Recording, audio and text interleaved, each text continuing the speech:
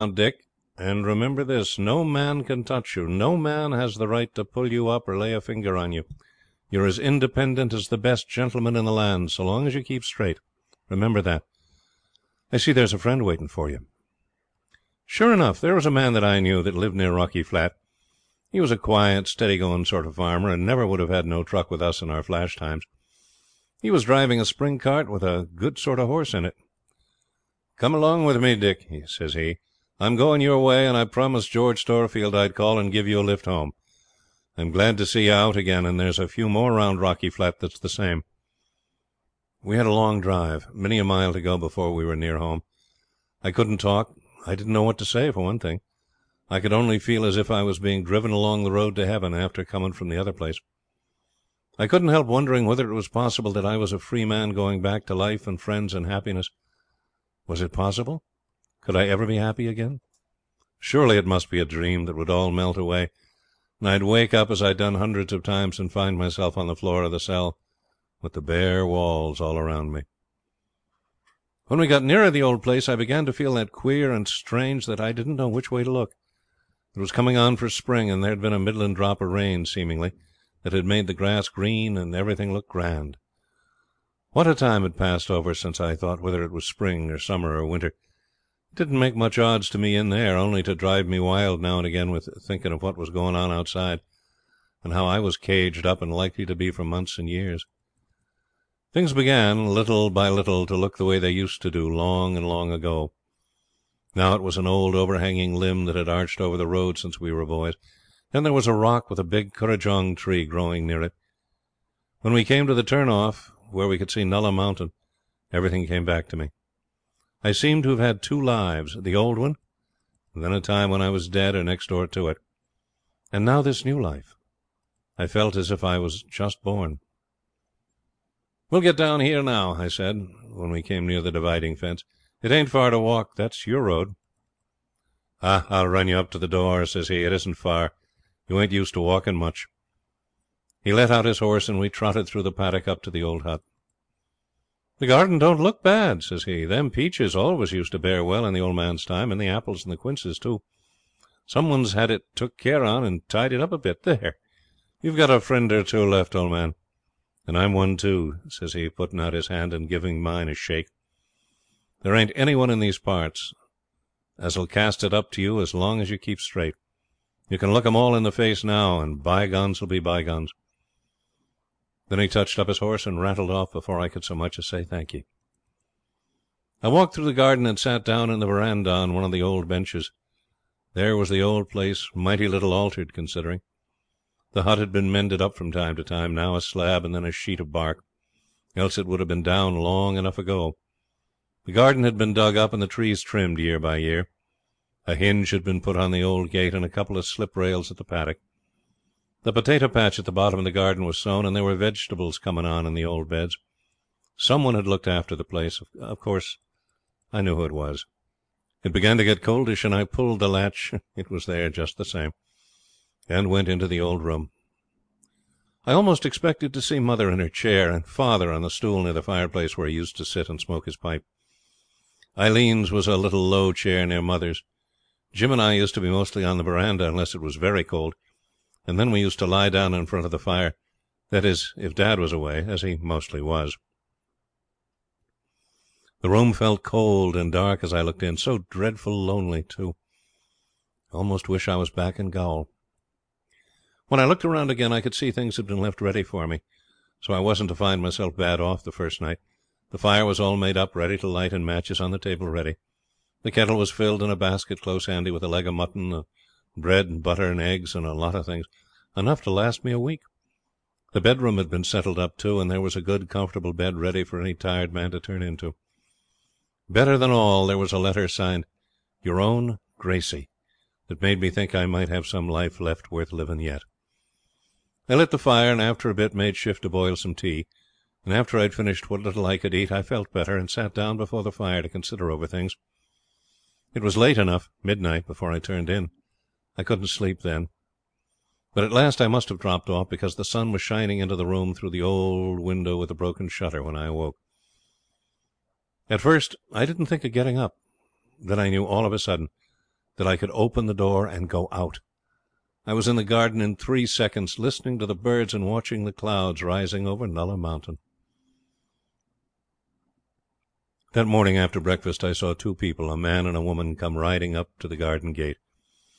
I knew who it was as far as I could see him: George Storefield and Gracie. He lifted her down and they walked up through the garden. I went a step or two to meet them. She ran forward and threw herself into my arms. George turned away for a bit. Then I put her by and told her to sit down on the veranda while I had a talk with George.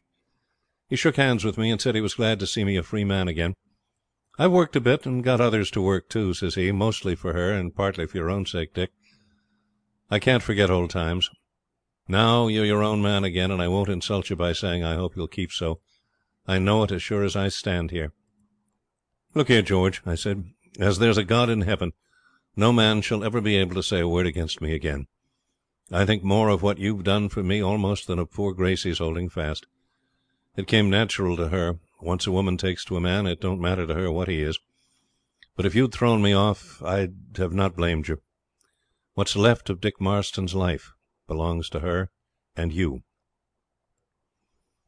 That day week Gracie and I were married, very quiet and private. We thought we'd have no one at the little church at Bargo but George and his wife, the old woman, and the chap as drove me home. Just as we were going into the church, who should come rattling up on horseback but Maddie Barnes and her husband, Mrs. Morton as she was now, with a bright-looking boy of 10 or 11 on a pony. She jumps off and gives the bridle to him. She looked just the same as ever, a trifle stouter, but the same saucy look about the eyes. "Well, Dick Marston," says she, "how are you? Glad to see you, old man. You got him safe at last, Gracie, and I wish you joy. You came to Bella's wedding, Dick, and so I thought I'd come to yours. Though you kept it so awful quiet. How do you think the old horse looks?" Why, it's never Rainbow," says I. It's 12 years and over since I saw him last." "I don't care if it was 20, said she. "Here he is, and goes as sound as a bell. His poor old teeth are getting done, but he ain't the only one that way, is he, Joe? He'll never die if he can keep him alive. I have to give him cornmeal, though, so as he can grind it easy." "I believe she thinks more of that old moke than me and the children all put together," says Joe Morton. "And why shouldn't I?" says Maddie, facing round at him just the old way. "Isn't he the finest horse that ever stood on legs, and didn't he belong to the finest gentleman that you or anyone else looked at? Don't say a word against him, for I can't stand it. I believe that if you was to lay a whip across that old horse in anger, I'd go away and leave you, Joe Morton. Just as if you was a regular black stranger. Poor Rainbow, isn't he a darling?" Here she stroked the old horse's neck. He was rolling fat and had a coat like satin. His legs were just as clean as ever, and he stood there as if he heard everything, moving his old head up and down the way he always did, never still a moment. It brought back old times, and I felt soft enough, I tell you. Maddie's lips were trembling again, too, and her eyes like 2 coals of fire. As for Joe, he said nothing more, and the best thing, too. The boy led Rainbow over to the fence, and old George walked us all into the church, and that settled things. After the words were said, we all went back to George's together, and Maddie and her husband drank a glass of wine to our health, and wished us luck. They rode as far as the turn-off to Rocky Flat with us, and then took the Turon road. "Good-bye, Dick," says Maddie, bending down over the old horse's neck.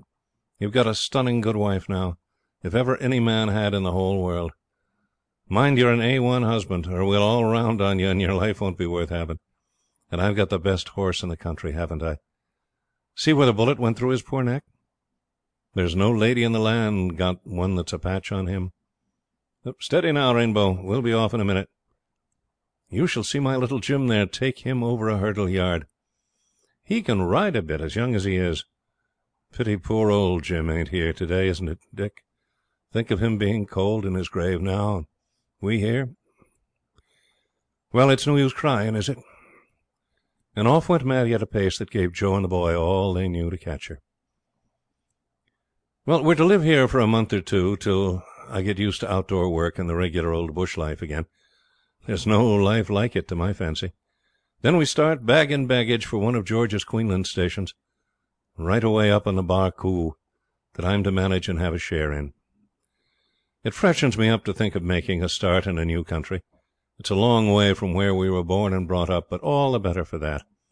Of course they'll know about me, but in any part of Australia, once a chap shows that he's given up cross doings and means to go straight for the future, the people of the country will always lend him a helping hand, particularly if he's married to such a wife as Gracey.